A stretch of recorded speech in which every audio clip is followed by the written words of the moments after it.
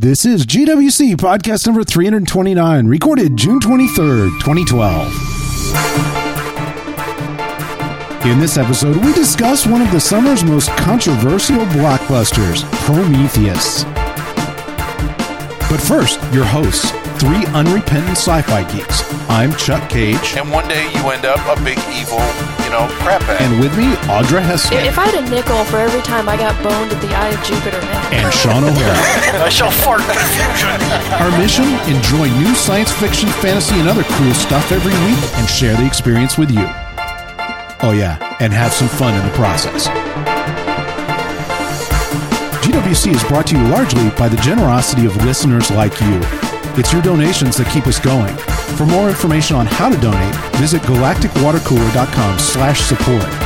And the fine folks at audible.com. Visit www.audiblepodcast.com/watercooler for your free audiobook.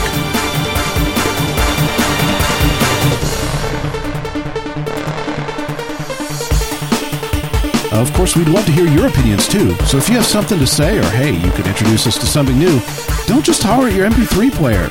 Give us a call at 214-296-9229. That's 214-296-9229, extension 701, and leave us a voicemail for inclusion in a future show.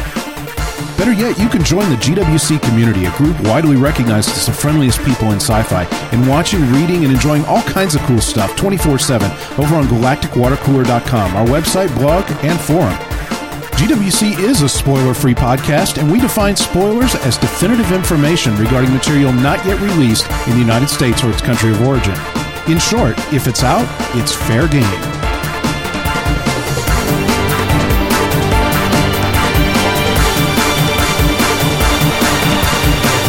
Welcome back, everybody. Welcome.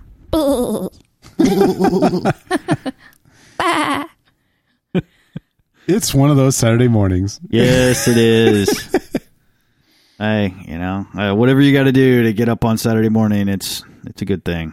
Yeah, I overslept big time this morning. I punched my alarm and didn't even remember punching my alarm. I hate when that happens. Man, I was unprepared for how having a small puppy who is not house trained is very much. It's been a while, hasn't it? Very much like having a small child who is not house trained.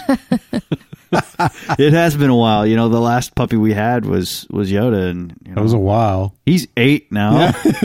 Yeah. Plenty of time to forget. Yeah, plenty of time to forget, and he's a super cool little dude. But I love the story, though. I mean, I feel bad for the puppy having a hard time with his shots, but Sean was telling us a story that basically ended up with the puppy and Squeak, in the bathtub together, you got scrubbing him down and hosing him off. Babies and dogs. Yeah, it was bad. He happened to vomit cannon all over Squeak, because he got out of the car and we had the whole shots because he was abandoned and he's only 4 months old. We don't know what shots, so we had to have all of them, and because you want him to be okay and have everything be cool. So we did that, and he was a trooper. He made it from the vet clinic to my mom's house so we could pick up Squeak, and then all the way home. And you could tell he was just kind of rolling around like, I don't feel good. And then we made it all the way home. You are such a good little boy. You are doing great. And then we got out of the car, and I had him in one hand and Squeak in the other, and you could see his eyes get real big. I don't feel good. Poor little I got them both put down. I got one hand on Squeak, and then Squeak went up and went, Bolo! Stuck her hands out to hug him, and then he just... Oh, no. Blah! And I just... You rainbow T-Rex. Oh, yeah. And Not I just good. Look at them both like, well, you're both dirty in the same way, so I guess we'll just throw you in the bath. So, yeah. Get the galvanized tub and the water hose. And I mean, what else are you going to do? They were fine with it. They didn't care. We keep thinking back. We'll remember the happy times of Felix being a kitten. and oh, he was so cute. And we forget about the little furball like destroying everything and eating pooping things. In the bathtub. Oh yeah, and you're like, damn it. You're unprepared. Yeah, we did that once. Yeah, that's real cute when you look back on it like a year or two later. You're like, you remember the cool stuff. You forget the pain in the ass. Oh yeah, like when I showed up like Tuesday or whatever, and there was this big mound of white fluff in Bolo's crate, and you realize that he has destroyed one of Squeak's stuffed animals, and he is sitting in the fuzz. And Squeak is frantically looking for her giant elephant. And, oh no. And he is giant elephant is gone. Yeah, giant elephant is no more, and there's like pieces of him still giant. around. In fact, he's bigger than before. He's bigger than before. So I mean, he knows to like go in his crate and destroy stuff. So you can't really like yell like I can do whatever I want in my crate. You put me in the crate when I do this. I'll just go in the crate. Go in the crate and destroy things. Get in your. Well, that wait. Well, that makes sense. Yeah. From his point of view, It does. They get upset sense. when I shred stuff outside of my crate. So obviously, I can do whatever I want inside my crate. And you want to yell at him, but you're like, well, yeah, I can see that. Logically, he figured that out. That is correct. Yeah. I was kind of interested in the other side of that, like not destroying things. That. But, hey, I guess. So you just wind up putting more Squeak toys and stuffed animals in the budget so he can destroy them. Yeah, nice. It's a puppy. And we have a little this pink cat. I forget where we got it. And that is in a state of dilapidation. That no, at Dave & Buster's a long time ago. I won it playing trivia. No, it wasn't at a meetup. It was it was like a couple years before that. I remember you and I went. And I won it at the trivia thing. Audra won me a stuffed animal with trivia. It was awesome. I won this with my brain. Yeah, it was. And we gave it to Felix. Yeah, and Felix used to fight with it because it was bigger than him. So they would like play with it, and eventually he. Yeah, when you got Felix, he was a couple ounces. I mean, he was not big at all. He was like you fit in your hand kind of thing. He must have just been weaned or something. Actually, I was afraid to pet him because you could feel his little toothpick ribs, and you'd be afraid you'd hurt him. Break him. Yeah. So what I kind of did is I put my hand on top of his back and just kind of rub back and forth, and I could cover his whole body. Like the other night, like 2 nights ago, he was lying on his back on the floor in the bedroom, and I like reached down to rub his belly, and I'm like, I can't feel your ribs. And Chuck's like, that's good. You shouldn't be able to feel his ribs. And I'm like, yeah, but they should be a couple inches near the surface anyway. Felix is like, yeah, rub my big expansive belly. But even though he's a big cat now, like a cool, healthy big cat, he still likes me to rub his back like that. In that little little spot. He tries to fit his entire back in your hand, and it doesn't do that anymore because he's a big damn cat. But he tries, which I always thought was cute. Yeah. But yeah, poor Pink Kitty, man. I saw Pink Kitty the other day. He decapitated Pink Kitty a while back. Holy crap! Was that what's left of? It's like this pink rag. And you find the head staring at you off the floor from weird places. Like you look behind a table and you're this like, pink kitty head will be like staring at you. Yeah, he was playing with it when you guys were gone. And there's like this pink cloth hanging from his face, and I'm like, what happened? No. Oh my god, it's Pink Kitty. He's like, hey. I have dominated you, Pink Kitty. Yeah, he has. He won. The day is mine. Pink Kitty lost. Yeah, I see, and I look at Bolo, and I know this is going to be a 60-pound dog. And he doesn't have a mean bone in his body, and he's just like good. Yeah, it's great, and he's so laid back, and he's like, whatever. And you realize you got to make your impression now. Yeah. Like Yoda is immediately aware of this, because Yoda is bigger than he is at this point, because Yoda and Talit are both 40 pounds. They're just, Yoda's short and squat, and Talit is tall and skinny. And you realize he's going to outweigh them by at least 20 pounds. And they're bossing him around now. I don't think it's going to go same way. Guys, you might not want because he's going to be able to fold you in a little pretzel later. And this is not like many years down the road. Like in 6 months. Yeah. You know how you stopped? He ain't going to do that because he's like a boxer rock cross, He's just going to be big. He's going to be a big, very sweet dog.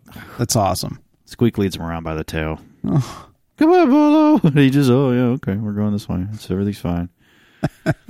But I will pity the person who tries to say aught of ill to Squeak in front of Talit and Bolo. It will not be a good thing because both of them, they're like death with each other when Squeak is happy, and then Squeak gets scared, and both of them stand in front of her and start growling. Like, Who's touching our baby? That's awesome. She's got like bouncers. She has an army. A dog army. She does. That'd be a cool, like a comic strip or graphic novel or something about awesome. About a little girl who like goes on adventures and stuff, and she has these dogs that are her protectors. Like a young chick version of Beastmaster. Yeah, because she goes. This is the only sentence she has to. She goes, "I'm scared," and they both stand in front of her and start growling, looking for the, just looking around like, "What should we kill for you?" You know.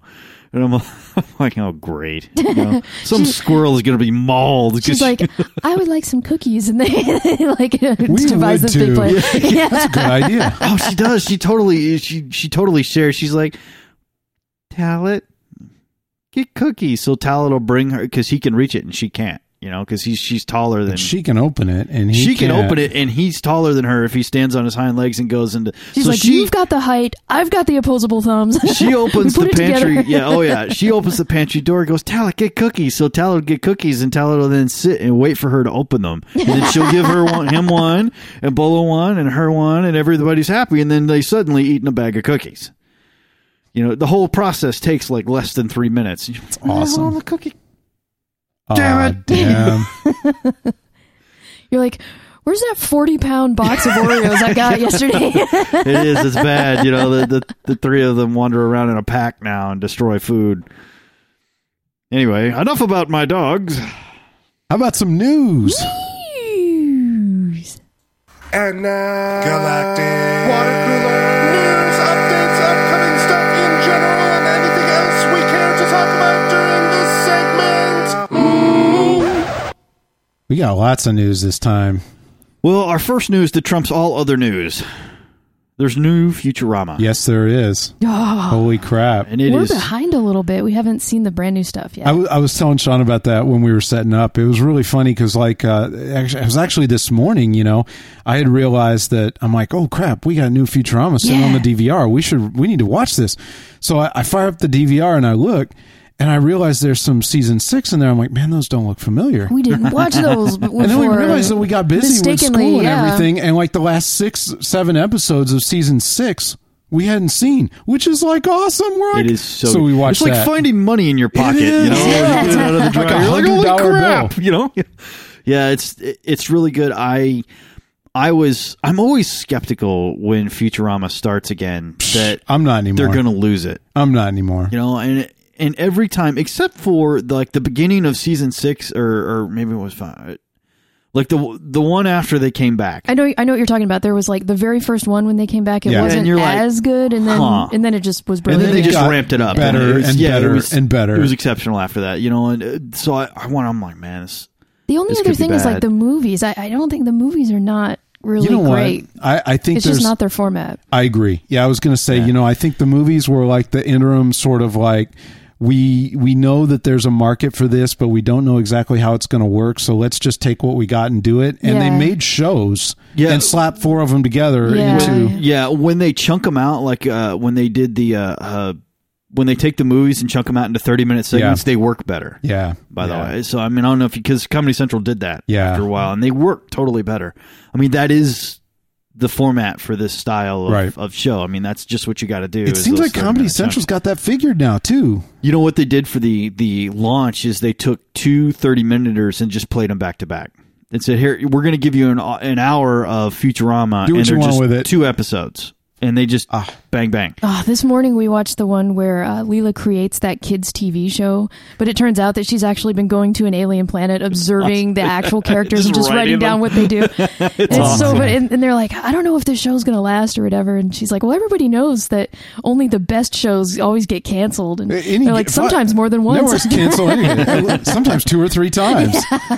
You're like, wow. Yeah. Dig in Fox. Oh my God! It was such a sweet zombie Jesus again. Yeah, they slipped it in this time, not censored. Sorry. Oh wait, they're on Comedy Central now, right? Yeah, but still. Yeah. Well, and when they were on, I think it was Fox, wasn't it, originally? And yeah, they censored Comedy Central. South Park has plowed so much ground. Yes. That no kidding. That God. Futurama is just not as I mean, there's a whole bunch of room before Futurama hits the fence. You know what I mean? So I mean, they can do a lot of that stuff now, and I don't think it's nearly as restrictive as it used to be. But they still have the same kind of clamps on that. Clamps. That make them creative. You mean these clamps that I use in every opportunity? Yeah, I mean it's just great. But they did it right this time. They were like, well, you know, we need to open big with this. We got a lot of content behind it. We're going to do 2 episodes right back to back. Opening night. Here you go. Do whatever you like. Do whatever you want. You know, the correct format, and they were great. I can't wait to see him. I agree with you, Audrey. It's a super smart show. Yeah, there's a whole bunch of just like social commentary and stuff as usual, you know. Yeah. But my favorite social critique in this particular episode was the over sexualization of everything for kids, which is absurd. They're watching these TV shows, and it was like it shows an elementary school, and it was the MTV style kind of thing, and the guy was showing it to all the kids at the orphanarium and doing a brain scan and watching their fun waves, you know, as they responded. And it's like this rock and roll music, and you see like and the camera pumping in and out on this elementary school, and then it's like, what was it called, Chuck? Popular Sluts something? Yeah. And it's almost too true to be funny. And there's a toy store called Menage a Toy and stuff. No, it is super. I've had to be involved in a lot of this kid show stuff, and man, you would be surprised at the age they start this crap on. No, I wouldn't. It's pretty sad. And, you know... I actually had a psychology class last semester that covered some of that, and you're like... I mean, I started to think maybe I'm just old or something, but I was like, whoa, crap, what is that? That stuff is terrifying. Yeah, those and all those reality shows like Toddlers and Tiaras, and they're putting little girls in lipstick and blush and you know, mascara and putting their girls hair on. Not much older than Squeak. Yeah, we're talking 3, 4, 5-year-old girls wearing bras and all kinds of stuff and makeup. Remember when they used to do the good old days when they used to wait till they were 10 or 12 to do that? Yeah, it's pretty bad. There's a lot of stuff out there now that's questionable at best, but and everyone makes fun of these like supposed backwoods places where girls get pregnant really young, and then they're like in Hollywood they're doing it, you know. I don't know. There's when you watch these shows, and it's bad too, because kids really at that age really pick up everything. So I had to stop watching. You know, like the first time I was, the show ended, I was watching. And then South Park came on, and I heard Squeak repeat. You know, she's like, "Ass Bandit." I'm like, "Okay, we're back out." You know, that will never be on again. We'll just move that along. They're calling us ass guardians behind our back. And you're like, okay, kids really do pick up quick, and especially if they can start putting connotation to some of the words they hear, you're like, well, we're out of here. So there's really we watch a lot of Sprout and Nick Jr. and, you know, I hate to say it, but Disney Channel Jr. and all that stuff, just because it's a lot safer. It's a lot safer. Because when her favorite show is like Doc McStuffins, which is about this little girl doctor who doctors stuffed animals. Doc McStuffins. That is cool. And when she's around, she has her little stethoscope. All the toys come to life, and they tell her what their problem is, and she goes and fixes them, and it helps kids, understand not to be scared of the doctor and to help other people and all that stuff. And it's this little African American girl going around and fixing all these toys. That's awesome. That is cool. Much better than South Park and Ass Bandit. Yeah. Just saying. It'd be cool if it was done to sort of imitate House, like in a kid-friendly way. No. Like this crotchety, this little girl doctor who's like crotchety. And, drunk. Yeah, that would be awesome. I said in a kid-friendly on way. MTV this month. But kid-friendly. House McStuffins. Yeah, there's you can have like a lollipop thing, lollipop addiction, addiction, an oral fixation. That'd be awesome. No, there's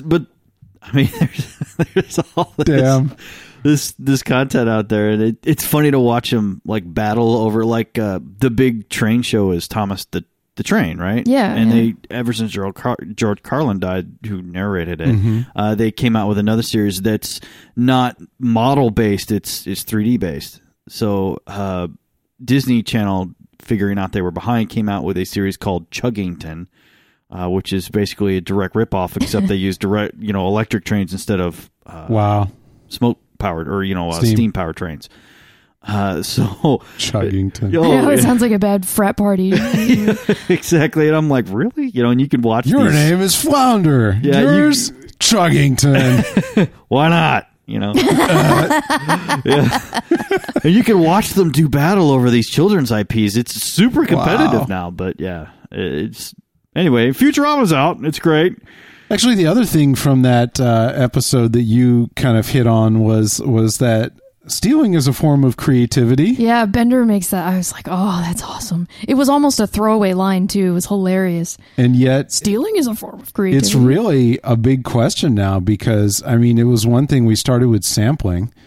If you sample a song and heavily, and but it's a real question these days because on one hand, it's hard to prove that anything, I mean, I'm just hitting the full range here. It's hard to prove that anything is really original, is wholly original. Yeah, it's real tough to come up with those when so much is built on... Everything is built on something else. Yeah, I mean, everything is at least in some part derivative. Right, exactly. But on the other hand, there's a line, too, where you're really just kind of slapping this pastiche of other people's work together. This is our character, Marth Bader. Yeah.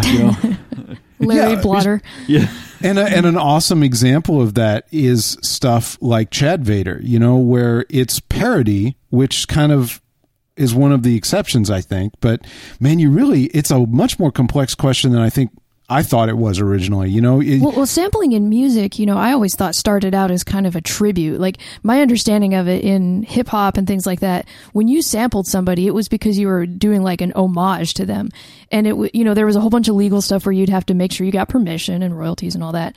But the idea was to give props to somebody who you respected and then put your kind of, your original ideas, merge them with the old ideas and be kind of like, this is us now. This is what we've done with what you laid down, I always thought it was kind of cool, but yeah, then it crosses a line somewhere. What are you laughing at? And then Diddy made a career out of it. It gets to the point where, yeah. Well, I was going to say the tough thing with that is that then you get something that is obviously heavily, not just sampled, it's like the same song with different lyrics and stuff. And yet the song has an entirely different sort of take and feel. It's really difficult to draw that line. And then it goes even farther now because of this crossover between consumer and creator. You don't have clear-cut consumer creator anymore. We mix it all up. And that's good. That's fun, I think. But on the other hand, I mean, it kind of has made a lot of us start to feel, I say us, I don't know whether to include myself in this, not like somehow we all should get credit for our piece of whatever we do, even if that's just promoting something. Like if you're part of the viral promotion of something, then you somehow should own that to some extent. And I won't go into it, but I kind of ranted a while back about these folks that put together something called the Curator's Code. Like they felt like if you should, whenever you point out something in a blog, you should reference everyone else that's pointed that out because everybody deserves credit for having found things on the internet, And basically, if you go and collect other people's stuff, you're also being creative somehow by doing that, and that you should get credit as an artist for collecting stuff. Exactly, and I'm not quite sure how I feel about that because on one hand, I mean, I actually kind of do that. Like if I write about something on Toolmonger or on GWC, the times I've blogged for GWC, if I found it somewhere, a lot of times I'll add a via or something to let you know where I found it because I find a lot of good sources of information that way, and I feel like that's cool. And curating is, I think, a form, maybe an art form that deserves appreciation. I mean, right? Like good museum curation can make the exhibit. Yes, yes. On the other hand, I think that this feeling that somehow because you trolled the internet and found something, you have some kind of ownership over or I don't know, credit to it is. Right. I don't know. I think what I think gets me about it, and I'm doing exactly what I think you're doing right now, which is you're like, something's not right about this. I don't know what, but it doesn't feel right. It's not there for me. I think what bothers me is that I guess the journalist trainer, the journalism training in me says, if you're going to filter blog, if you're going to write about something, you have to add something to it. Otherwise, you're just really plagiarizing. You're just stealing. The difference between stealing and curating, or just repeating. I mean, even if you're giving credit, right. If I just take somebody else's post and post it on my blog and then sell advertising and stuff on that, I'm a dick. If I take a reference to someone else's post and add something to that, like it could be as simple as a way of looking at it that I feel is significant, or bringing that into a subject matter that I deal with, like on Toolmonger, for example, taking something that was maybe posted, like the other day I posted a zombie killing axe, and it was really interesting to, the geek zombie crowd, but taking that and putting a tool twist on it and saying, is this really a good tool or not? Oh, you got it from ThinkGeek, right? Yeah, exactly. And I reference the original and I say, this is where I got it. And this is why it's interesting to these people, but this is why it's interesting, I think, in terms of what this blog is about. What do you think? And we talked about it and discussed it in comments in terms of what kind of tool it was and how you would use it. Maybe that's where that discomfort's coming from, because on one hand, I think a conscientious curator says, I know that I'm doing a different kind of creativity. I'm doing a different kind of creation here by, gathering things and deciding how to display them and adding something to it, adding value to it, right? But I respect that I'm doing something different than the artist, and I respect that I am owed a different kind of recognition for that, and be just very upfront about what you're doing. But I think that maybe the discomfort is that some of these, especially maybe not even real curators, but just the blogs that clump it all together and stuff. They're trying to lump themselves in inappropriately, trying to get acknowledgement that's the type of acknowledgement that the original people get. Yeah, and I think what bothers me is that so you've taken this item and you've curated it for your audience. If someone else takes that from you, if they're not curating it for your audience, then what you added isn't really there anymore.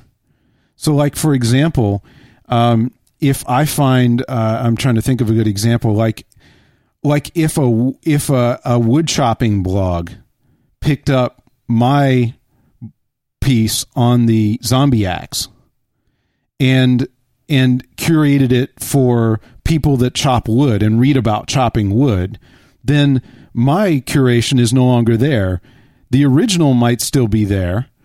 But even then, the other thing that bothers me is who's the original? Because there's only one creator, And that's what it comes down to, is that if you found it before I did, who knows that somebody else didn't find it before you did? We don't know, because there's a creator. They are the first. After that, it's just everybody. So anyway, I guess there are a couple of things that bother me about that, and it's kind of weird. But that one little throw off line in Futurama, man. Like Audra was like, did you hear that? And that happens a lot, and you got to back up and check it out and everything. I feel like I ran that in the ground. My bad. No, Futurama is pretty quick in the delivery, and you really don't get it all the first time. You really don't. But I have less, we'll call it popular news. The latest thing, and I'm a fan of this. The reason everybody watches Twilight series, the Breaking Dawn Part 2 trailer has the last couple trailers have been released in rapid succession here in the last couple of weeks, and you haven't really seen the big reveals yet for the powers that Bella's going to have, but because a large for those of you who don't follow the Twilight series, vampire powers are largely mental, and they take physical manifestations, but it's never been clear how those powers are going to be displayed in the movies, and they still haven't given you any of that. They've given you a little bit of taste of it in the last couple trailers. It looks pretty accurate, and there seems to be a big interest in it. The studios are very excited about it. The numbers have been tracking insanely, and it's threatening to be the largest of the Twilight series, which is not inconsequential. Is this the so Breaking Dawn was like that, the most recent book, right? That was, and it was that huge. Up until very recently, where they just threw piles of cash at Stephanie Meyer and said, "Please write us a fifth one." It was the last book in the series. Okay. But they divided it into two. They divided. Parts I for mean, the book movies, is right? probably around 1,200 pages or something ridiculous. I mean, it's a big damn book. And they divided it in, much like the last Harry Potter movie, they divided it into two movies so that they could do justice to both halves. And this is the second part of the fourth book. Up until very recently, the last book, but they apparently came up with a number that Stephanie Meyer deemed was acceptable to go and write more. The dump truck was big enough. Yeah, the dump truck was finally big enough and delivered made as many trips as it needed to Anthony Page Hopkins. So they finally just caved, and she's like, "Yeah, fine, I'll do a fifth one." And I don't know how that's going or if it's still going or anything, but there was apparently there were a lot of zeros behind it, and they're going to do another one because there's just that much interest in it. The original end to the story is coming out pretty soon, and or at least soonish, and it's looking actually pretty good if you're into Twilight. I know many people who have read it are not interested in it, but there are a significant number that are. So it looks great. I'm going to go see it as usual. Hell yeah, why not, man? I'm pretty excited about it, so it should be kind of cool. Yeah, as far as I'm concerned, I've never. I don't know. I guess I feel like vampires aren't really you guys' thing. I guess I'm in the not. First place. I guess I'm always leery when there's so much like I don't know when you pick a group out and single them out and point. I'm like, I don't know, man. That feels weird. Doesn't feel right when that happens. It's written for adolescent girls, so there's this in a specific portion of adolescent girl, like emo adolescent girls, which is a very specific target, and this is not something that necessarily carries through the entire populace, and there's a lot of blowback from it as far as I don't want to see it, so don't go watch it, but. Speaking of things that people love to hate, and I kind of enjoy as well, a little bit of Transformers 4 news. The budget it's pretty straightforward. The budget's a little smaller, and by smaller I mean like 170 instead of 200 million or something. Yeah. It's not like, seriously. Is Shia LaBeouf going to do the... Don't know. All the news I have is that the budget's a little smaller.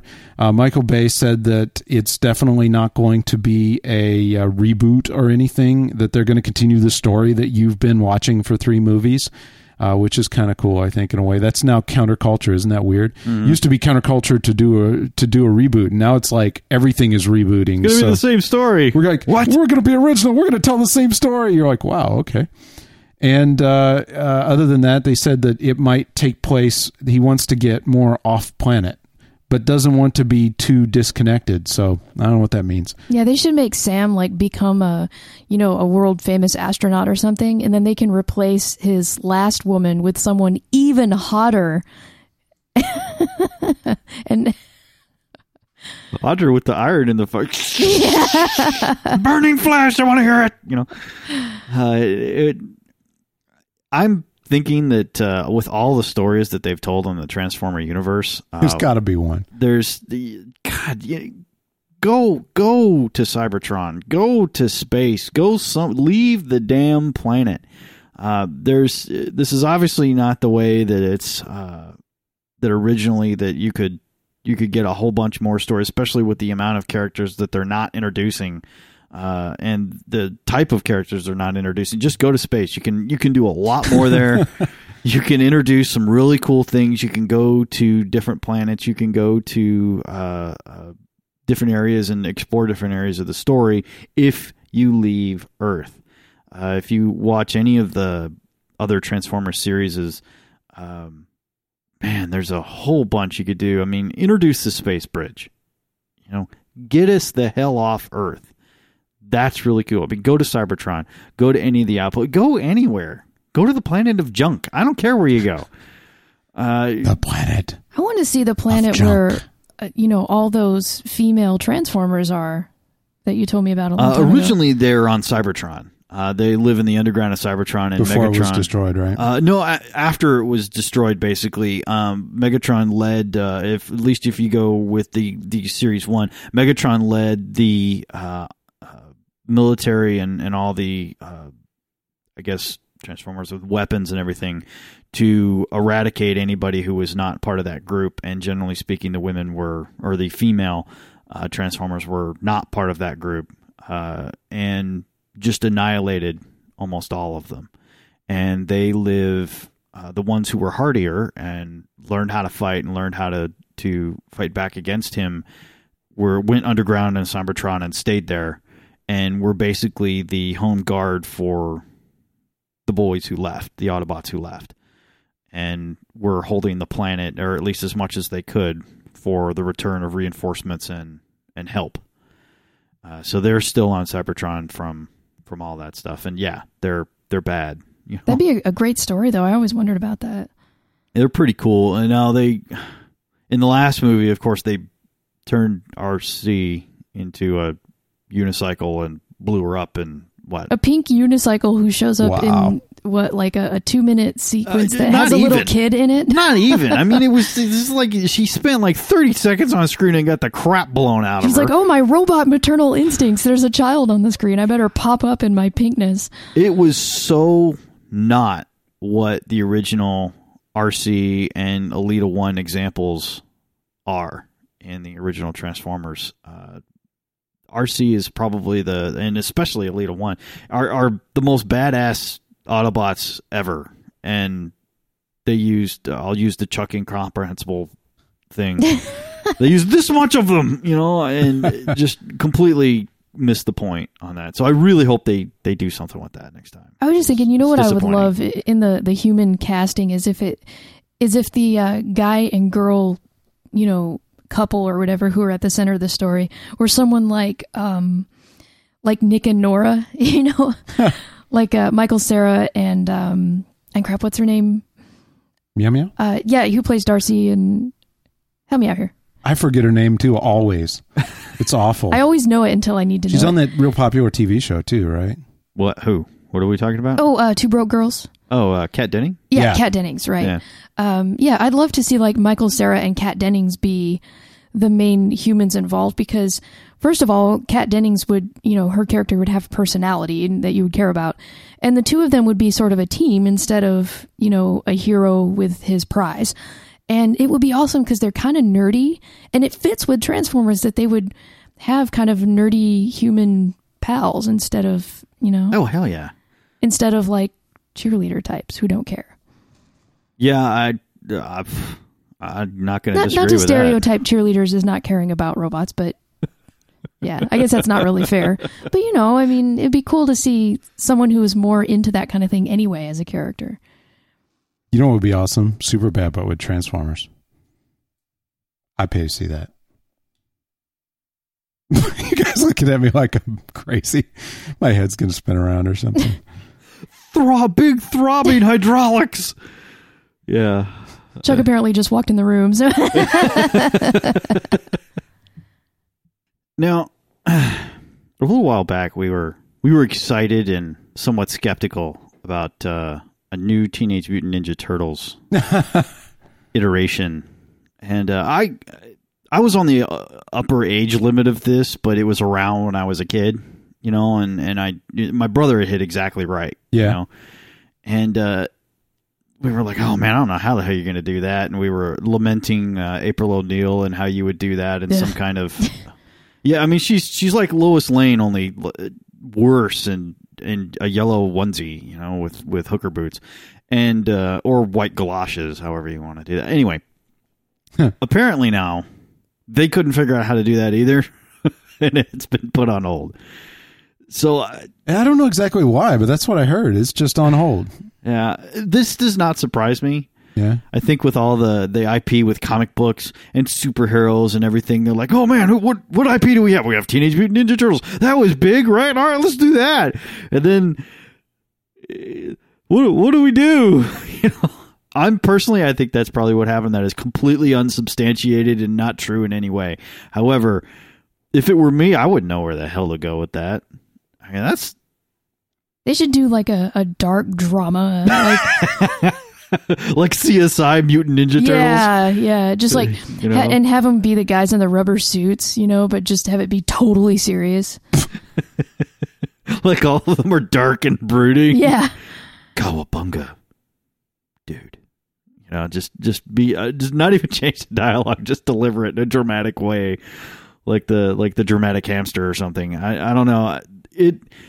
It's pretty difficult to do in a serious way, and it'd be very difficult to find a new and fresh take on it, because they really whipped the crap out of that horse from the late 80s or early 90s to like just a couple years ago.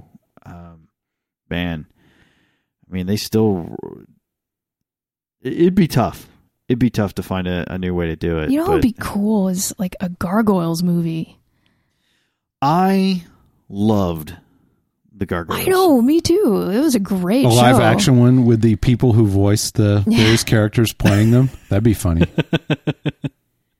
No, I mean, it could be an animated Jonathan movie. Frakes Otherwise known as a next gen reunion. Oh my God, everybody was on that. Yeah. Everybody was on that. And the best ones were the ones with I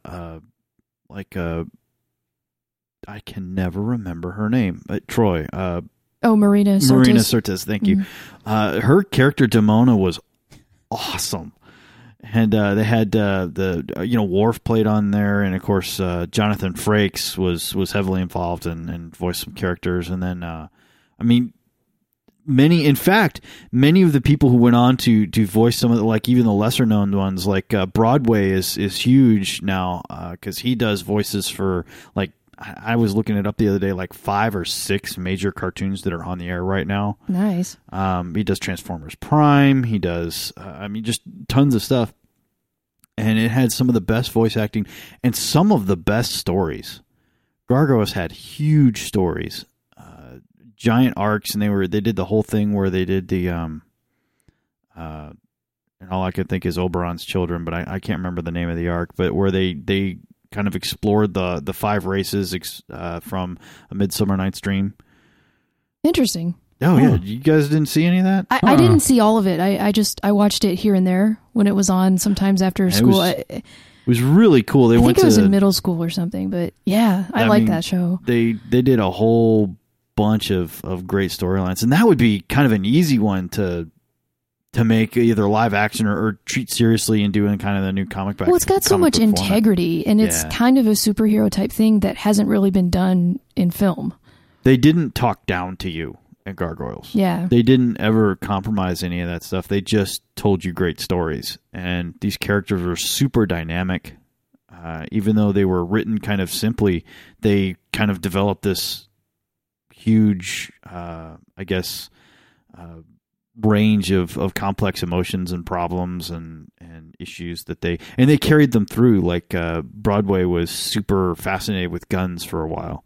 And then he accidentally shot somebody with one, and from then on he had this hatred of guns that transferred across the entire rest of the series, and it became like one of his hot buttons. That kind of character longevity, I think, is critical to making a show great. Yeah, it was really, really good. I mean, at the first, Goliath, who was the main leader, was super rigid in his, this is a friend, this is an enemy, they are for us or against us and everything. And then later on, he learns that that may not necessarily be true. What is making them like this? Let's try and understand them. And it was pretty cool. They really grew all the characters except Bronx, who was basically a dog. He was a gargoyle dog, but he was basically a dog. But it was really, really good. Brilliant series. That, they could make that a movie. No problem. Excellent suggestion. Let's just scrap Ninja Turtles and put it all in Gargoyles. That was awesome. You guys have heard of Korra, right? The service from Tron? No, the service where you can like ask questions and answer questions and stuff. Sure. I'm not sure what I think about the service as a whole. I signed up when it first came out because, you know, we kind of talk about that stuff in class a lot. So when new services like that come out, you have to sign up and try them out really to be on top of things. But I never really got involved. And then they send out these weekly emails that are like some of the coolest questions and answers that are on the system. I don't know exactly how they target the emails or whatever, but holy crap. Like last like 3 weeks in a row, they send me one and I can't help it. I go read like 2 or 3 of them. And I mean, there's a lot of crap on it, you know, like you'd expect, like Yahoo questions, which is awful, right? You know, it's like somebody asks a question and then a bunch of people Google it and post the Google answer. For people who don't know, how's the setup? I'm not really an expert, but like I kind of told you everything I know about it, which is you sign up and you can post questions and you can answer them. People can give you credit for answering them and stuff like that. Which makes it sound exactly like Yahoo questions. Yet for whatever reason, it seems to function differently. Like there seemed to be a pretty, though I don't know about the entire user base. I'm not sure how important this is to what I was going to talk about, but it seems like on Yahoo questions, like 90% of them are junk. And on this one, it seems like less of them are junk. There are some really interesting people that get involved too. Like one time there was one where somebody said, why is it that startups treat their employees this way or that? And there were like 2 responses from people that had started famous startups like Instagram and another one. And they were like, well, there are these issues and this is unacceptable and blah, blah, blah. It was just really cool answers. But what made me think of this was when you were talking about guns, somebody posted the question. And these are the ones that are the most interesting, I think, are the ones where somebody posts a question that's kind of a standard knee-jerk question. But there's a response that you're like, wow. It's like what we always wanted Yahoo Answers to be. Yes. It will never be. And never, ever. Yeah. So this person had asked the question, should I get a gun to protect myself, or is it more hassle than it's worth? Bad question, right? I mean, there's not enough detail there to make any sense. And there was an answer from this guy who had a career training people in the military with weapons, right? And he posted this 1, 2, 3, 4, 5. It was not opinion. It was just straight up things like, he wasn't saying yes or no. He was saying you need to think about this and this and this and this and this in order to make your decision about that. And it was like one of the best, most well-written things I've seen in a long time, you know? That's awesome. Yeah, you're like, instead of telling you, well, this is the way it is, he was like, this is how you make that decision. And he was, I'm trying to remember the things, and really, it's kind of like a true hive mind. Yeah, like you need to go read it, but it was things like in what situations would you use it, and how would that work? How will you train yourself, and what will the effects of that training be or lack of be on your success with it? How will you maintain a gun, and how do you know how to do that, and how will you prepare for that? And where will you store it? Yes. I always thought that was so important. What is the balance of, for you particularly, what is the balance of risk to gain? Like, what can you gain from it, and what are the possibilities that you could lose it? And here's some places you can go to get information and think about that. And then the last one was, I think, the most poignant, which is, by the way, let's say all this works out and you find yourself in this situation and you do manage to get the gun. And he had really interesting things to say, like, do you really think that a mugger is going to stop and wait while you get a gun out of the hidden compartment in your purse? You know, things like that. You're like, wow, I hadn't thought of that, you know? But he was like, let's say you get through all this and you have the gun and you're pointing it at the guy and you could hit him and it's all going to work out. Are you prepared to kill someone? And he's like, before you answer that, here's some places you can go to read about that. He's like, I can't speak for you, but there's a link to Yahoo Answers. Am I prepared to kill someone? But I can tell you that, you know, he's like, I was in the military and I had to do that. And we actually do this kind of training for that. And these are the kind of problems that we have.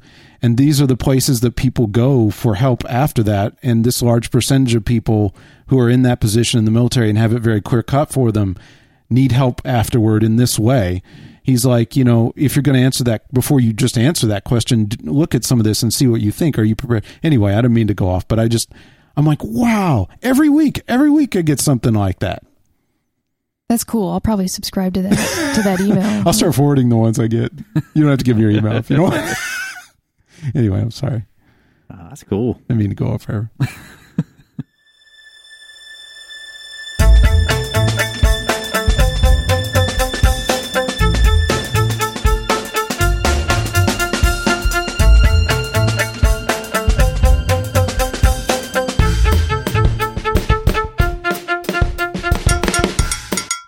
So all of us a couple of weeks ago separately scrambled to the theater separately. Well, you guys went together, didn't you? Oh, that's true. Yeah. Sorry. Scrambled to the theater to go see Prometheus, which was the much hyped and lauded, but at least before the movie came out, prequel, I guess technically, I think, to Alien. Yeah. Or the Alien series.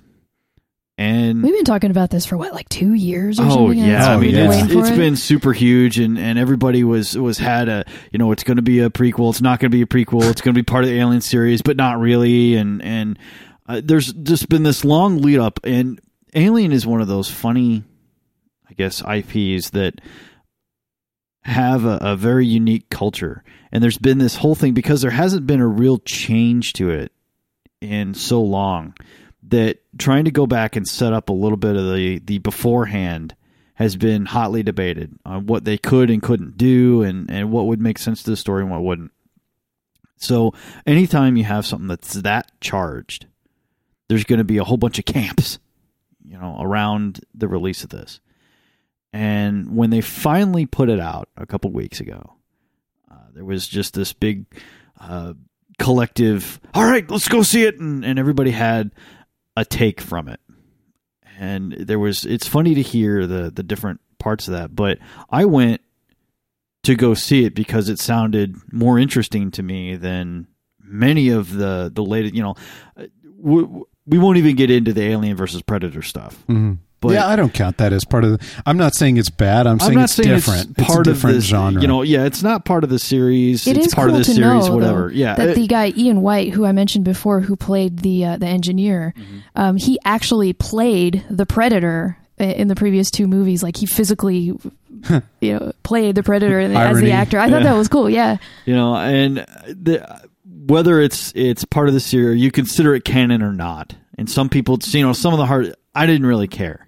I was looking at, from the time that... Wait, how can you not consider it canon? It's Ridley Scott. A lot of people, and I've talked to a bunch of hardcore Alien people, and they're like, oh, it doesn't even count. It doesn't count? I mean, it's sort of like discrediting the first, or the prequel Star Wars movies. Yeah. It's like, you can stick your head in the sand if you want to, but they're still out there. They're still on film. It's still part of that Alien whole thing. But anyway. Yeah, canon is not defined by the stuff that you like. It's actually, the funny thing is it kind of can be. You could say ways. that it is, but the trick is that it is for every single person, which means that on a stage larger than yourself, it isn't, Yeah. Well, I think, too, it's important to point out the difference between the definition of the word canon, like literary canon, where a whole bunch of people actually get together and decide what's going to be considered good enough to force people to read, or the kind of canon which I'm talking about, which is what's considered... You shoot things with... No, I'm just kidding. which is what's considered true in a storyline. That's the kind of canon I mean. Yeah, and there's a whole bunch of charges and camps and everything with this Alien thing, because it has been a cult series for so long, and it's so very defined, but not. They don't really tell you a whole lot about the world or how this is set up, or a lot of the external pressures that are leading to these alien encounters. You get a little bit, the company's a dick, and then they send you off in this ship, and crap goes bad. Oh, what's really cool, talking about the external world stuff, a lot of that stuff did get cut out, but you know how in the movie we see David, Michael Fassbender's character, the android David, when everyone's in stasis or whatever, we see him watching TV and being influenced by what he's seeing and stuff. He fixes his hair like the guy and he imitates the lines.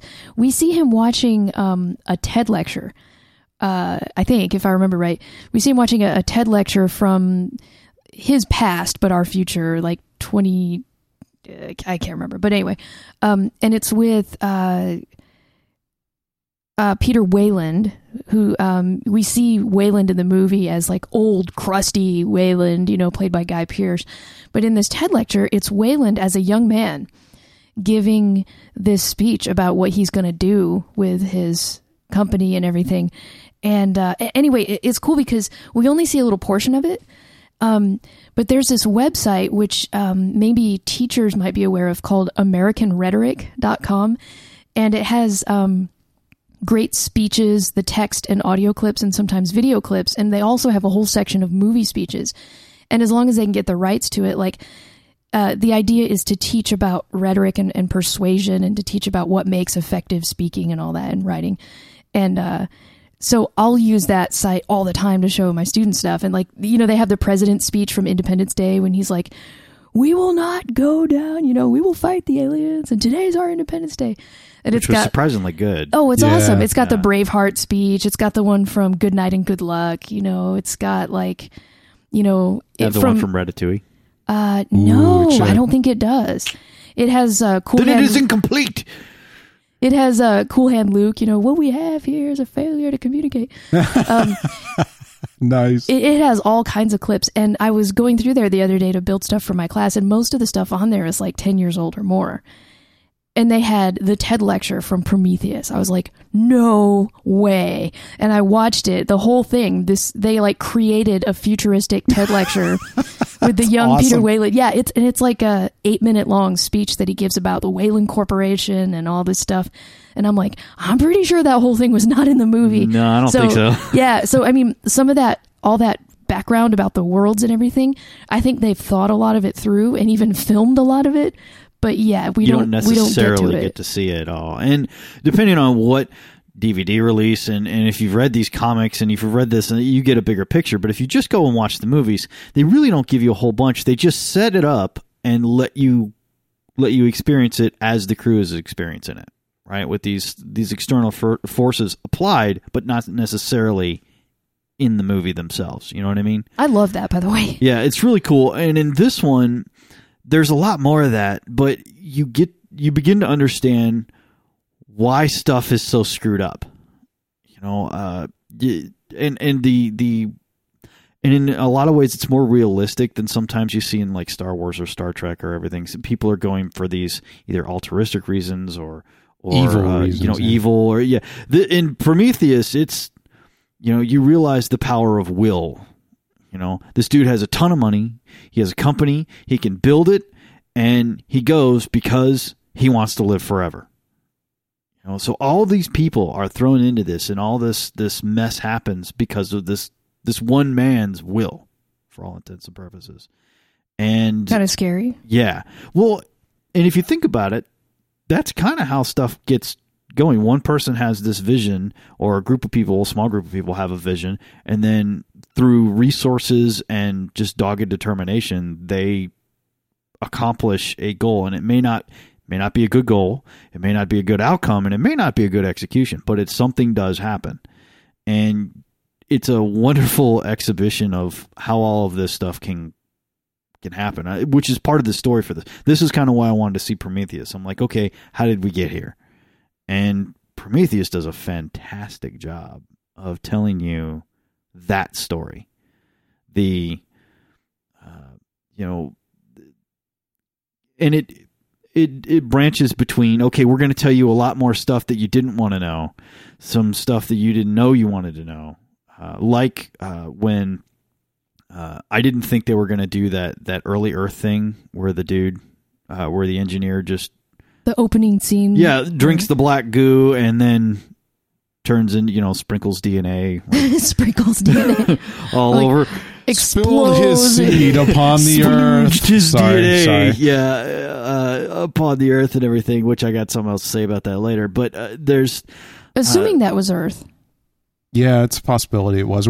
I think the best I've kind of heard, because we had kind of our interpretations, and we went out and started reading others once we kind of thought about it a bit. Mm-hmm. And the best kind of consensus I can get is that it may or may not have been Earth. We don't know for sure.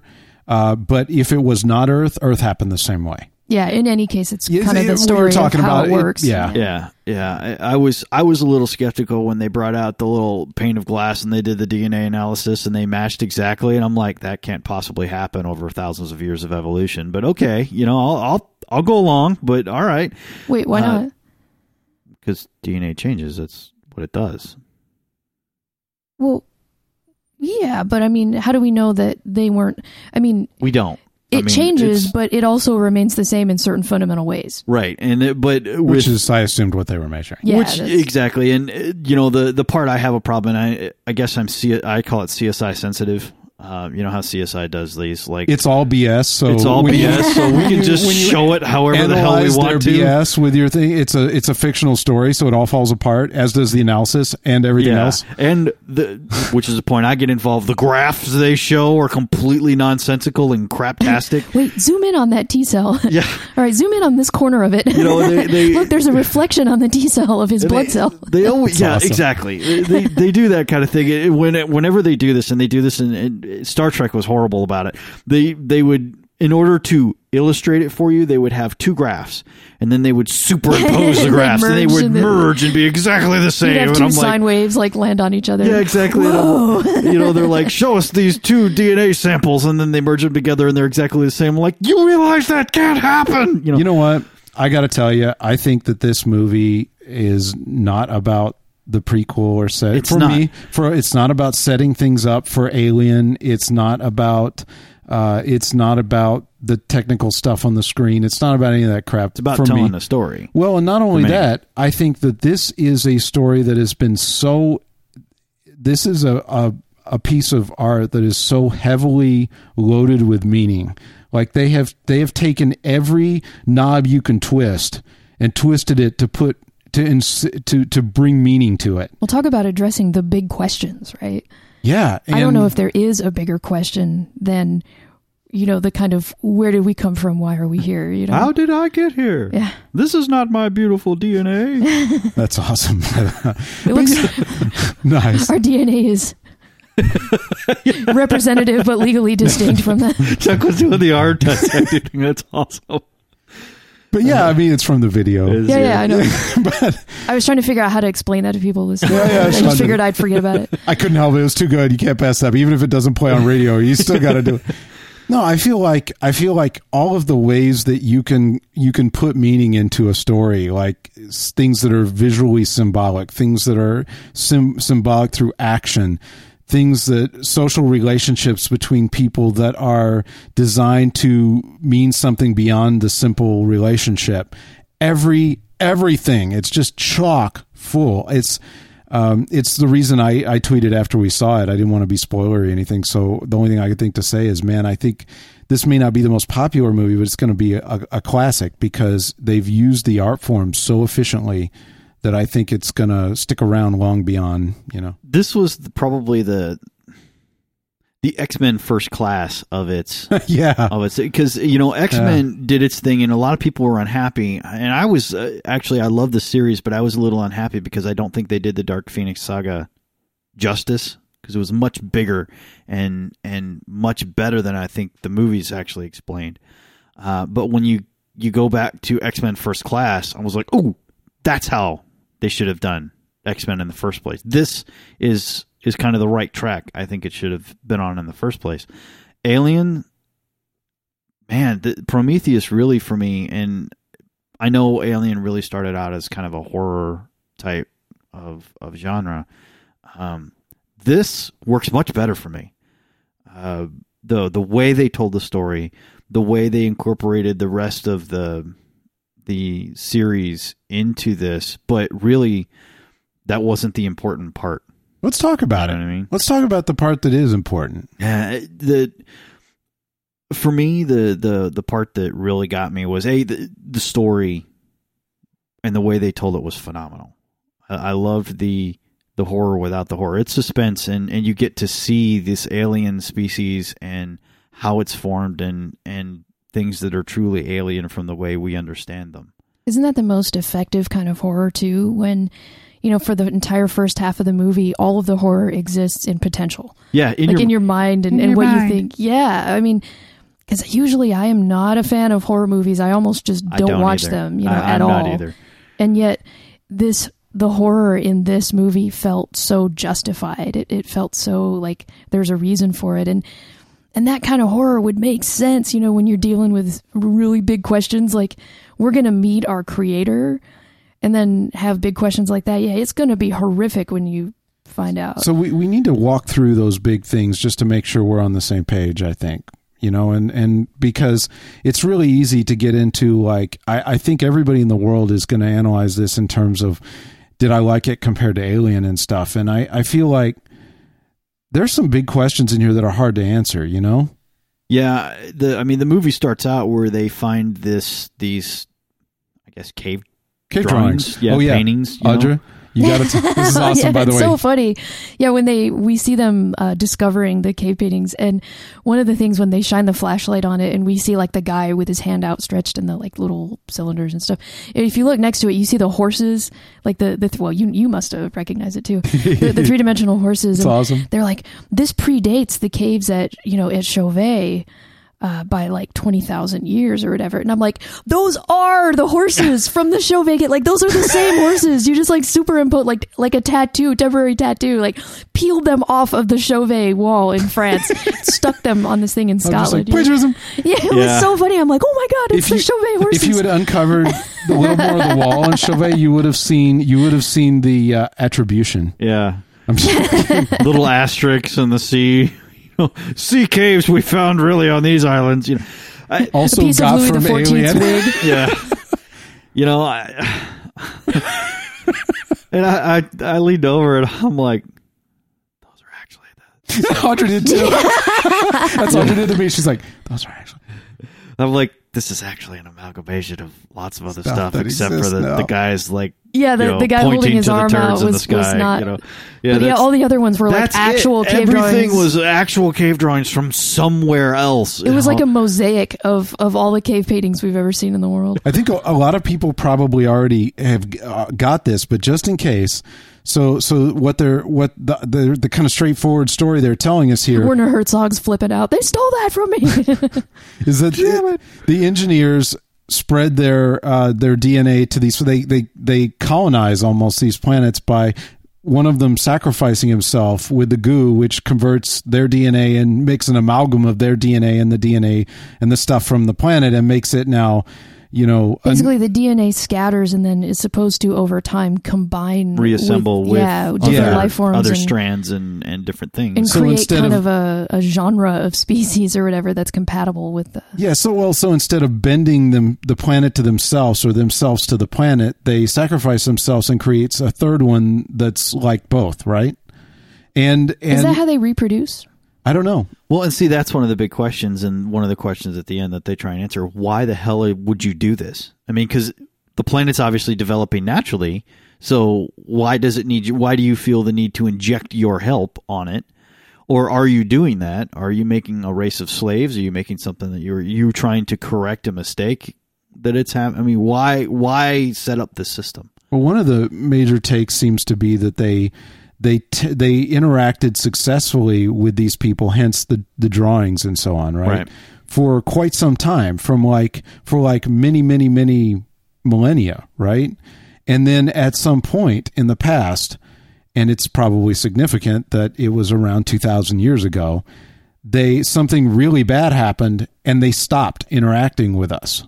Like, yeah, humans did something so crappy or proved themselves to be so crappy that the engineers just cut themselves off. Right. And like, I don't want to deal with you anymore. Right. You guys suck.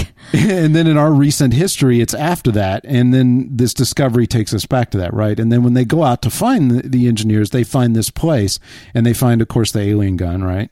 And some of this, by the way, is from, like, Chuck did some outside reading and we read some interviews with people and some background stuff as well. Yeah, so I mean, it's not just interpreting. Well, yeah, but I mean, I think it's fair interpretation, you know? But I mean, it's not just speculation based on what we saw. We're not guessing all of it. You know? Yeah. And other people are guessing too, I think. But this part is relatively clear. They do mention it's 2,000 years. It's obviously, you know, they do. So far, this is pretty given, you know?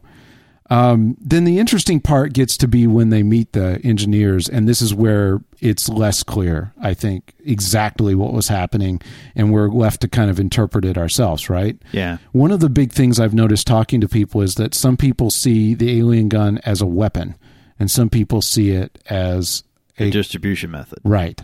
And I have to admit that I'm in the distribution method camp, because even though the best explanation I heard, and I couldn't quite figure this out on my own, but when I heard it, I thought, wow, I really agree with that, which is that the alien, that the engineers are concerned and hostile to the human beings there because they see humans as these selfish, corrupt people. Yeah. And they know that, this just resonated with me. They know that the most dangerous place they could possibly be is near that gun and with all that black goo, because if you combine the black goo with corrupt people, you get bad stuff. So it's like the best description I heard was that black goo plus humans, in this case, in the engineer's eyes at least, equals death. Black goo plus engineer equals selfless life, right? Or black goo plus, any other living form that's not corrupted the way humans are will work out okay. Or could, yeah. And that's why they try to get it. But that explained what that kind of opened for me, and I'm interested to hear what you guys think about this, but what that kind of unlocked for me was I was trying to figure out what was the progression with the various things that came from the black goo. I didn't get that at first. And the black goo, gosh, I feel awful. Just describe the android's name. David, yeah, of course, duh. When David, feeds the black goo, right, to a human, we get this kind of horrible, we get essentially an alien, right? Which the beginning stages of one. Yeah, or at least, yeah, exactly. When the thing that she cuts out of herself grows up, hey, man, it's an alien. It's got the head and all night. I'm like, that's messed up. Well, wait a second. That didn't come just naturally from him, though, in the goo. It was those little worms. Remember? It was the worms that he found in his eye. Well, he basically impregnated, or the other dude impregnated her, and then she grew the alien in her stomach, or in her... Right, but what I'm saying is, It did mix also with the black goo that was with the worms, because he saw the worm. That's what I'm talking about. Yeah, right. I think it was the goo plus the worms plus him. Now, he brought the corruption, but I think without the worms, I don't think the alien could have been created. I don't think the goo and the human... That's the part that I think I'm not super sure. clear. But I get that, it made the weird thing in the not quite alien, but weird, ugly superworm thing, right? Which was kind of one creation, right? And then the black goo plus the two humans made the alien. And we know that the black goo plus whatever was on the earth made us, right? So it's kind of interesting. Well, you remember the British dude, the redheaded guy? I think he had a mohawk. Bunch of tattoos, the geologist, right? When he was exposed to it, it turned him into this monster. And at the end, when we see him, his helmet's broken and everything. So he's actually breathing the atmosphere and everything. He's all mutated and freakish. But I think Chuck and I were talking about that. If black goo plus human creates something horrible, again, that's what happened. It created this mutant beast, but one that could, at least for a little bit of time, survive in that atmosphere. Kind of weird.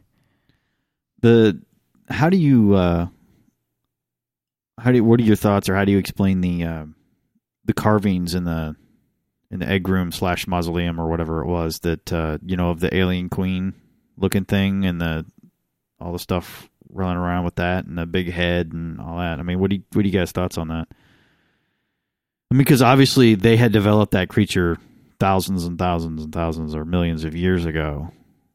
The big thing that kind of... Was that a warning, or was that a respect thing, or was that this is what we're trying to achieve, or what do you think that was? My first thought, and I don't feel as firmly about this yet, I need to see it again, but my first thought was that, because the alien gun, as we call it, or the distribution thing, has that design, it has that Giger design ethic, right? Which we see in the aliens. And I wonder if those weren't necessarily aliens on the roof, it's a fresco, right? Yeah. It was, yeah. That painting that they saw. Right.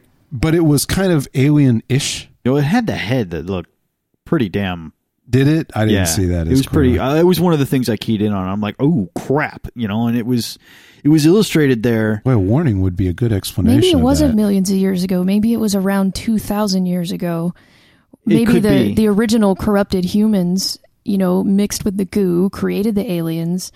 And then, so the aliens were originally on that planet, or was it? Wait, where did they? It wasn't on Earth that they found that stuff, was it? Mm-mm. Yeah. So the original aliens were found on that planet because they had, come from humans 2,000 years ago. I think that a lot of the kind of common interpretation is that, the straightforward one is that the engineer returned to try to save humanity from itself, from its selfish ways, right? And the kind of unspoken interpretation here is that the engineer is Jesus, right? Mm-hmm. That the engineer returns. The story that became that is an engineer that shows up, returns and y'all suck. You need to stop, and gets crucified. Right? Whoops. Right. So that's one of the interpretations that's floating around, and I think it's a pretty good one. Is that you'd imagine if the stories went Jesus was 10 feet tall. Yeah, you'd think there'd be some mention of that. Jesus was a mutant, man. He could crush a small house with his bare hand. You'd think that would somebody. After they wiped the poop out of their pants, they'd mention it. Finally backs up why so many people think he was white. Yeah. Audra for the win. He didn't look like Ted Nugent, though. What was he? He didn't have the beard or the long scraggly. Maybe it was a wig or something. Of course, telephone game could explain a lot of that, too. It's true. Especially people that maybe when the stories of the 10-foot-tall alien became less and less believable over time and people normalized them, it could very quickly start to become a supernatural thing as opposed to that wouldn't surprise me at all, especially with virtually no direct It always seems to me that the telephone game seems to tend toward hyperbole, though, not away from it. It does, just a different kind. Yeah. It would be a hyperbole that would be more acceptable to people. Jesus had 37 ab muscles that were 4 inches thick. Yeah, exactly. I think your warning explanation sounds really good. I don't know. That was kind of my gist of it. It's like, look, this can happen. This is why we're, I don't know. It really lines up with a lot of things. It lines up better for me. I don't know if that's the way they're going to take it, but it's like, look, it makes a lot of sense. Yeah. I had another interpretation, and I might be missing some pieces too, but it reminded me a lot of the ancient Egyptian statues, like the large, the large stone effigies, basically. And at least in all human history, as far as I can tell, everything that I've seen, whenever societies build a big human effigy like that, it's almost always out of reverence. Like this was a leader of some sort, or a god, or representative of a god, or a god in, human form, or something like that. So you think that was the expression of perfection as the alien monster? I don't know. I mean, we don't know who created that stuff. It might not have been humans. Well, I don't think it was, because it was in the engineers complex. I don't think it was humans that created that at all. I don't think it could have been. It seems odd that it would have been good. Well, could aliens have created it? Worshipping their own alien queen kind of thing? It would be, but I don't think there's any indication for that. The reason I think it was the engineers who made it is it was wow, I cannot say that. It was in an engineer installation, and it was full of engineer canisters that were containing the goo. So it would seem weird to me that they were putting the expression of what can happen if crap goes bad in an engineer's bullet room or ordnance room, for lack of a better term, of this goo that can alter the entire course of a planet's existence, that they would have one of the ultimate expressions of crap that goes bad on the wall. It sort of strikes me. I thought that's the argument that you guys are making, though. Is that that's what I'm saying? That it's a warning. I think it would be odd that somebody else would have made that. The aliens would have made that, or the humans would have made that, or anything like that. That they would have. See, what sort of locks together to me all the pieces that sort of fit, and I'm sort of making my decisions based on. I think it's almost the Sean method of, if it solves a lot, the more problems it solves, the more likely I am to buy it. Yeah, it's like if this base was on a remote place, like you'll see some people online saying, it's there because it's a weapon and they don't want to get none on them. And I'm thinking, I like the other explanation, which is that it's far away because the goo has very strong potential to do good or bad based on what it comes in contact with. So you want it to be remote so you can control very accurately what it comes in contact with. As little variables as possible. You know, because it's like either instant death or instant life, depending on what you hook it up with. So why the Alien Queen sculpture? That's why I'm buying Sean's explanation, is that Sean's saying it's there it was created by, the frescoes were created by the engineers for the engineers, as a reminder of the dangers of what happens if you... so in case like word of mouth, or in case they forget or didn't know or something, they can... Or maybe just to be inspiring, to inspire them to be vigilant, you know? See, I was thinking not of the frescoes, but of that giant stone alien carving. Don't we see like what looks like an alien queen head in stone that's like 20 feet tall? I thought that was an alien human head. Yeah, I thought it was too. What's an alien human? It was like the engineer head, only it was giant, and they're like, oh, it looks remarkably human, and they're remarking on it and everything as they get in the cavern. Oh, yeah. Okay. I think I misremembered it wasn't that. Alien. The aliens appeared only in the fresco. Oh, all right. That does make sense. I could see that. Yeah.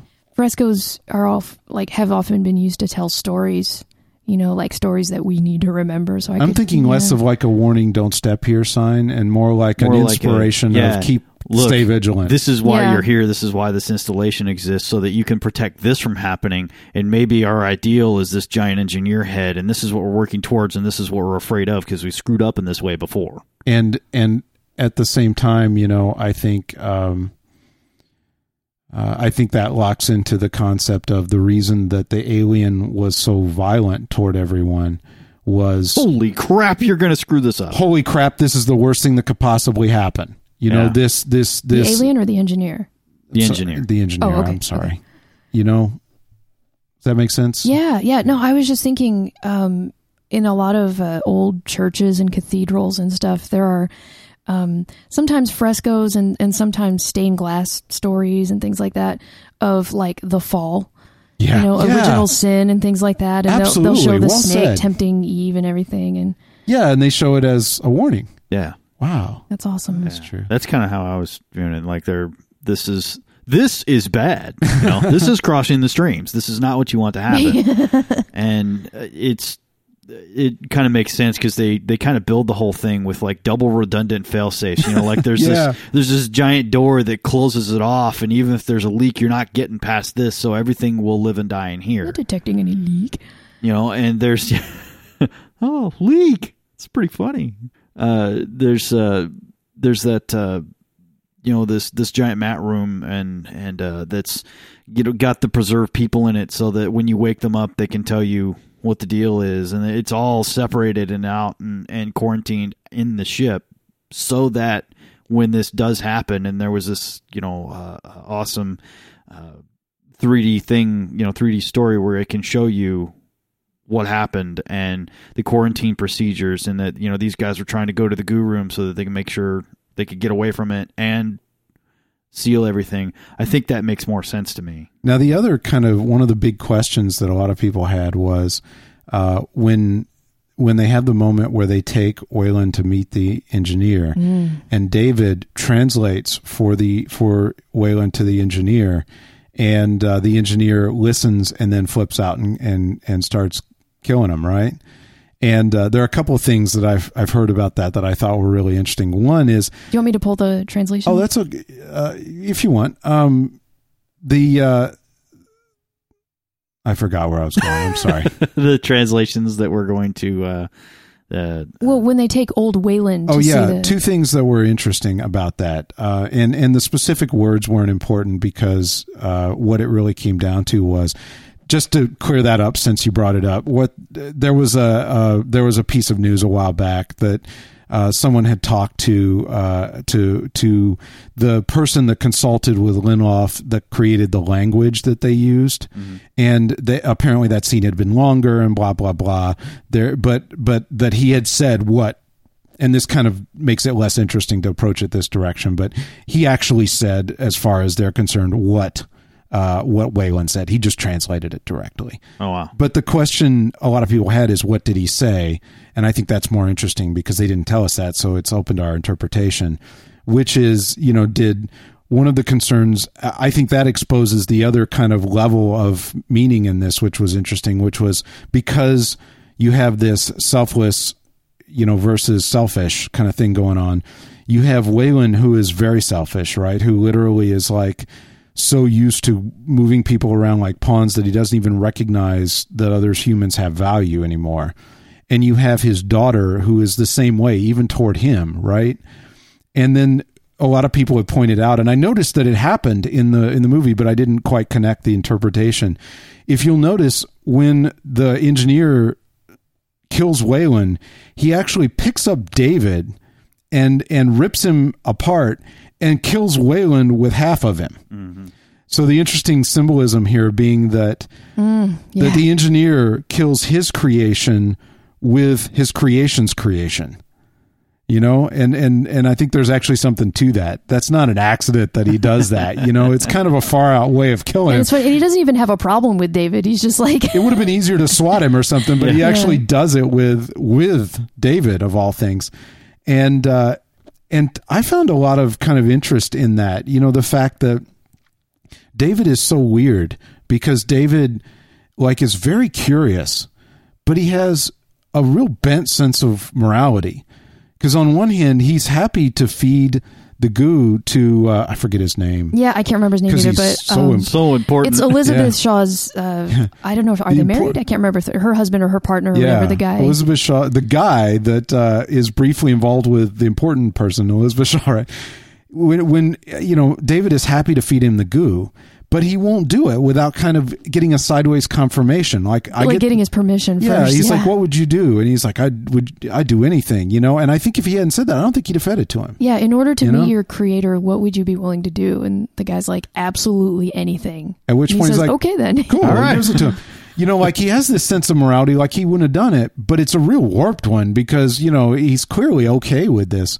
And, you don't know quite where to place him because they did such a great job. He seems human in a lot of ways, and you want to imbue him with this humanity, but he's not human. And I think that's why especially later in the series, everybody gets a little wigged out with the android type robots because they look human and sometimes they can act human, but they're really... You want to kind of trust them, but... But you can't. They have a programming and they have something that is actually guiding them that is different than a human conscious. Sort of like the engineers and us. Yeah. The engineers created us, but we ain't that anymore. We ain't them. Yeah. And it's kind of a weird type of deal. And it's very interesting to watch the three of them, especially in that room. Everybody's got different crap that's powering them. Yeah. And you don't really realize that ain't nobody talking about the same thing, for the same reason. And it's great.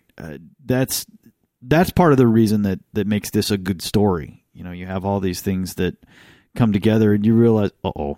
Yeah, but some people had speculated that maybe David had actually said something different. I wondered, did he say something to incite? He wants to do your mom. Yeah, did he say something to incite the engineer to violence? But Chuck, I thought it was a good point that you made, pointing out that the engineer, that his rage and his destruction of Weyland, right, that his killing humans is actually not because he's a psychopathic, horribly violent, just amoral thing that needs to die or whatever, but actually has a reason for feeling that way and maybe weirdly justified in his own kind of way that the engineers see people. And I was like, holy crap, because whenever you see a movie, you always assume that humans don't deserve that kind of fate, and then to think, what if we do deserve it? It's really scary. Well, and I think that the interface between those two comes when maybe we do at this moment, but wouldn't forever. And I think that if they encountered the engineer somewhere else, not in this place, I think the engineer wouldn't have been violent toward them, or might not have been. Whereas, you've come here or if there's all this goo everywhere and it's dangerous. And if they had somehow run into them in a place where it wasn't immediately dangerous for everybody that they were there. Like if they had encountered on some random planet. But that's what I'm saying is that's where all the goo was, right? And that's why it was dangerous. Yes, exactly. Yeah. I wanted to go back for a second because I just wanted to comment on something earlier, that the alien gun, I think it can be a distribution of life and a weapon at the same time. And, that it's not a weapon. Maybe destroying is not its primary function, but if they use it on Earth and it wipes out all existing life in order to reseed it in a new way, hence the line, sometimes you must destroy to create. Mm-hmm. God, does David say, doesn't everyone want their parents dead or something? Was that in the movie, or am I? No, that was in the movie. I can't remember if it was him or... And that was a lot of the justification for people thinking maybe he said something different, is that you get that, plus you also get, when they're talking about what will you do after Wayland dies, and he's like, I guess I would be free, And so there's some speculation that maybe David has a desire to be free and would say something that would cause him this bad stuff to happen because it would free him. But I tend to think that wouldn't be the case, that he maybe isn't even thinking on that level, that he has motives that are entirely different than that. But I think that's an interesting question, Well, it's cool because first Elizabeth Shaw says, well, I didn't. I never wanted my parents gone, And I think that there's a reason, like, she's special in a lot of ways. The way she thinks about things, and her curiosity, and her scientific curiosity, and her open-mindedness and stuff. She's not like the guy that she hooked up with. She's not like the other people mostly on this expedition. Far and away the most interesting person on the ship. Yeah. And, I was going to say, if you compare that to and maybe this is obvious, but like the Christian story of the flood, the idea is that people got so corrupt that, my understanding is that God was just basically like, I'm done with you guys. You don't deserve to be here anymore. I'm going to send a massive flood that destroys everything except for these select few. And then we're going to start over and we're going to do it right. And there are stories of that flood in all kinds of ancient stories and tablets that actually go back way more than 2,000 years. And there's actually, if you guys are interested, there's actually geological evidence that there was a massive flood in the Middle East.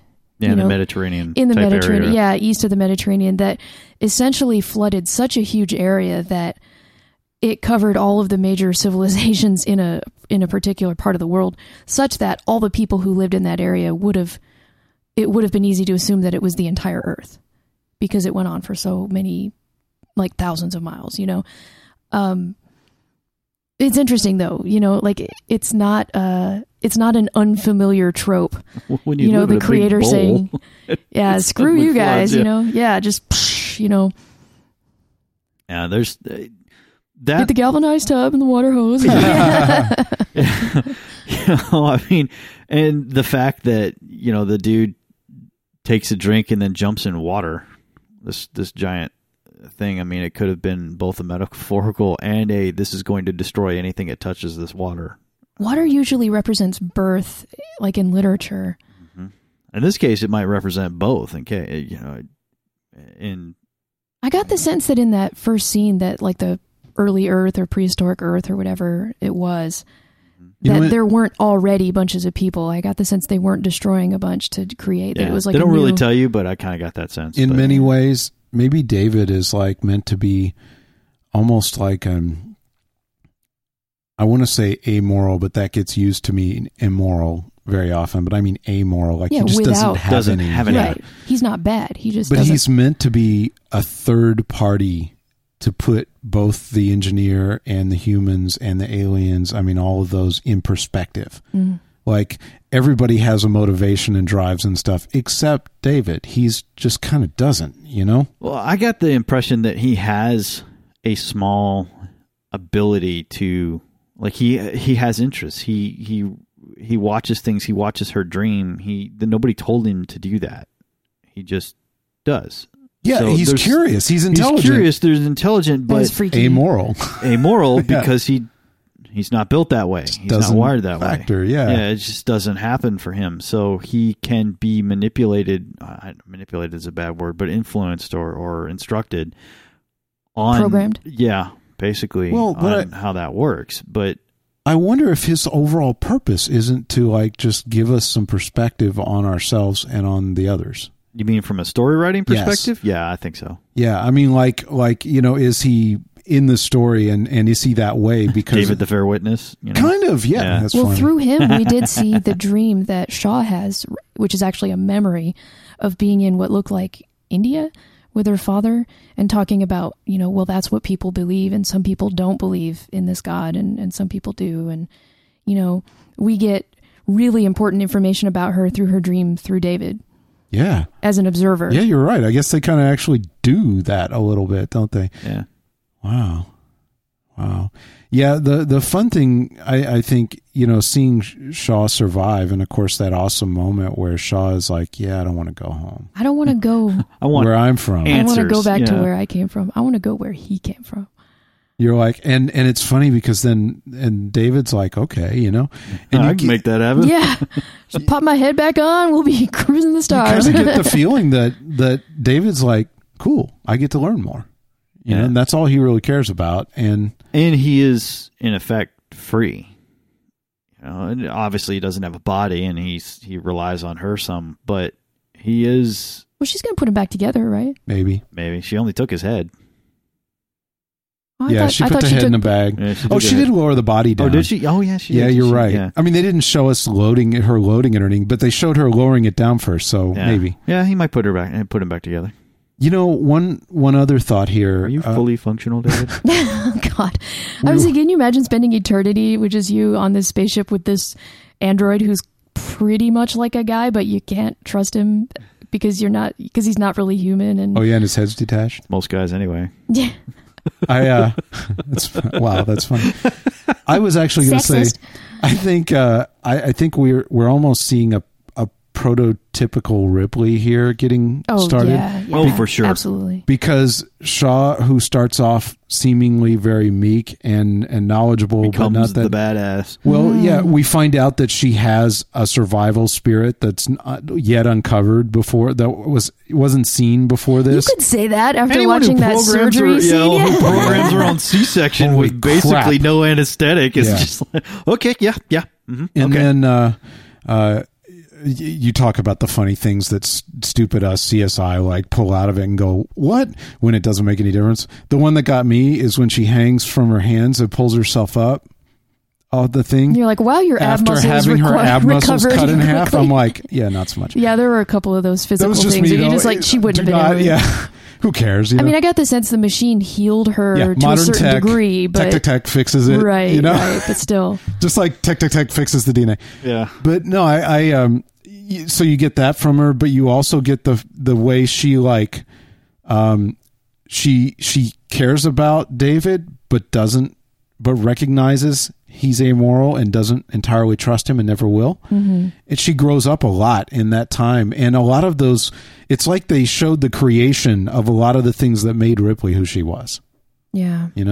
She wasn't heartless, but her heart didn't take her stupid places either. She wasn't overly sentimental when she found out that the realities that she assumed were true were absolutely not true. She went forward instead of backwards. Forward instead of trying to make that system of belief work when it didn't anymore. There was proof that it didn't. She took that and moved on from where she was. Okay, that is not true. This is now reality. We're going to move on from here, and here's how we're going to act from here on in. And she took that throughout the entire movie, and you watched her more than anyone else. Everyone else kind of stayed the same. Everyone else really arrived at the planet and either died on everyone arrived and died on the planet with the same set of values and belief systems that they arrived with. She was the only one who went, okay, this is not right. Even, what was her name? Charlize Theron's character, was it Vivian something?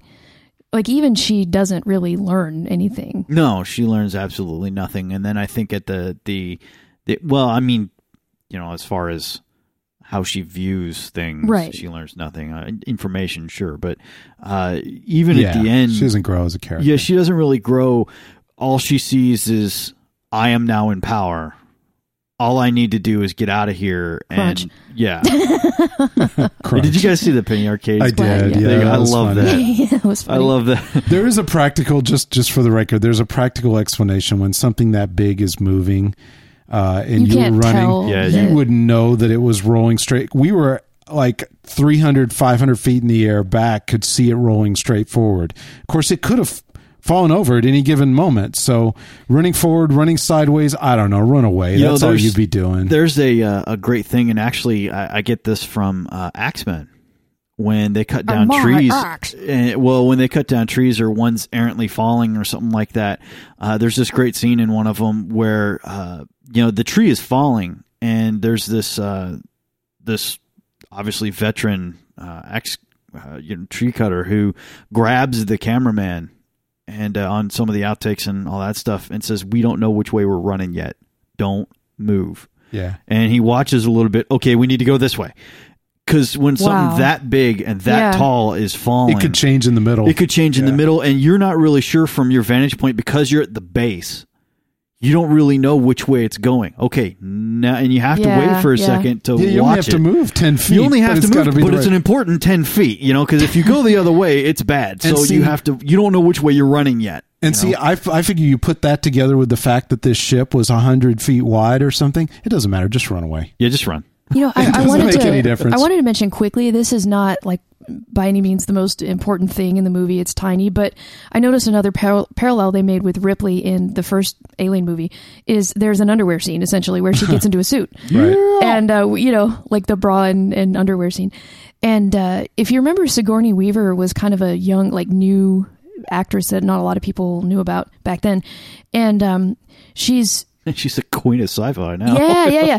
And back then in that scene, she's thin, like very thin, and she's strong, but she's kind of sinewy. But she's fit. She's fit, not like she's right. not like curvaceous with She ain't big J-Lo. fake button No. boobs. Yeah. She's like And I thought it was cool that, and I forget the woman's name who plays Elizabeth Shaw, but I thought it was cool that Shaw similar. in the similar but more muscular. Yeah. I was appreciative that they chose this woman who, she's a leading female actor in a major Hollywood movie who is very beautiful, but she's also really strong and muscular, and she didn't just have like butt implants, she had glutes, like real strong legs. She looked like she bust your ass too. Yeah, She works out. You She can looked tell, like someone yeah. who does like, kickboxing or that type of like stout kind of and I just thought that was really cool, Me that too. they showed her in it, and she was sexy, but I didn't feel like she was like sexualized a bunch. It was cool. Yeah. I just That was thought it was awesome. worth mentioning. No, it was really cool. I agree. This is one of those things you can't cover in a short time, and it's fun to talk about. And I think there will be a lot more discussion of it over time. This is one of those movies that's going to hang around. I hope so, and I hope that apparently they left it open for a second one on purpose. Oh, I hope that happens. Oh, yeah, it's going to. It made money. I really hope that happens because I really want to know more of the story, and I Yeah. like too. Elizabeth Shaw. Me too. Yeah, I really she's do. awesome. Me too. Well, guys, wrapping up. Audrey, Yeah. you got anything to add here? Yeah, at the end? there's so much more to say. I just She's like, yes, I need another hour. Just come back and tell me. I know You now guys I can go. feel like I'm just like, wetting the edge of like what we're ready to talk about now. It's a good discussion. Yeah. You know what? I guess that's how I'll wrap it up. I think that there are a lot of, people have a lot of strong opinions about this movie and stuff, and that's not our focus, the opinions or critiques or whatever. But I think that one thing you can say is that one of the functions of art is to get people thinking and talking. And when people are having controversial discussions about this movie, even people who didn't like it necessarily, going on and talking about what it means and why did this bother you or why did you like this or whatever. I think that art has done its job when you get people talking. Agreed. John? What Audra said. Agreed. That's cool. Also, go see. They released this week. Go see Brave and Abraham Lincoln Vampire Hunter. Those both look awesome. Yeah, they do. If I can possibly work it out, I'm going to be seeing Brave this weekend. Ooh, Sweet. nice. Which is get a report on that next week. Yeah, it's only been out for like 2 days or something. Yeah, no, I mean, I think it opened Thursday night, so this is Saturday morning. So I have probably missed the Saturday easy early showings where nobody's there, so I probably have to do it tomorrow if I can. But yeah, I'm pretty stoked, so I want to see that. That's awesome. Well, guys, next week we are going to be talking about an important part of everybody's kind of past geek experiences: toys. Menage toys? Yeah. So, hey, one thing is that if you have a moment, give us a call, 214-296-9229, and follow the instructions there, and you can leave us a message. We would love to hear about your favorite toys from when you're a kid. They can be sci-fi related. They can be not. What did you enjoy? Games are toys, by the way.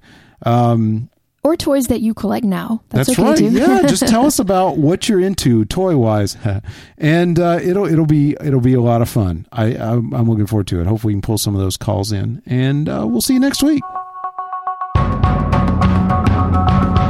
On behalf of everyone here at GWC, thanks for listening. And thanks to all who make GWC possible, including producer Soleil, forum moderators Badger Spoon, Pike, and Frack and Talos, GWC Book Club Maven Casilda, and tech guru Juan Drew. Remember, if you'd like to share your opinions with the GWC crew and listeners, you can call us anytime at 214-296-9229, extension 701. You can also contact us via galacticwatercooler.com, our website and blog. But you should really spend some time over on the GWC forum. GWCers really are the friendliest people in sci-fi. And we're always rewatching or group reading something fun. You might even find a GWC meetup somewhere near you. GWC is funded by advertising and by listeners like you. For information on how you can donate, visit galacticwatercooler.com/support. Finally, special thanks to Ferris and his friends Encoder and Jim Minadeo for GWC's sweet theme music. For more Encoder, visit them at myspace.com/Encoder.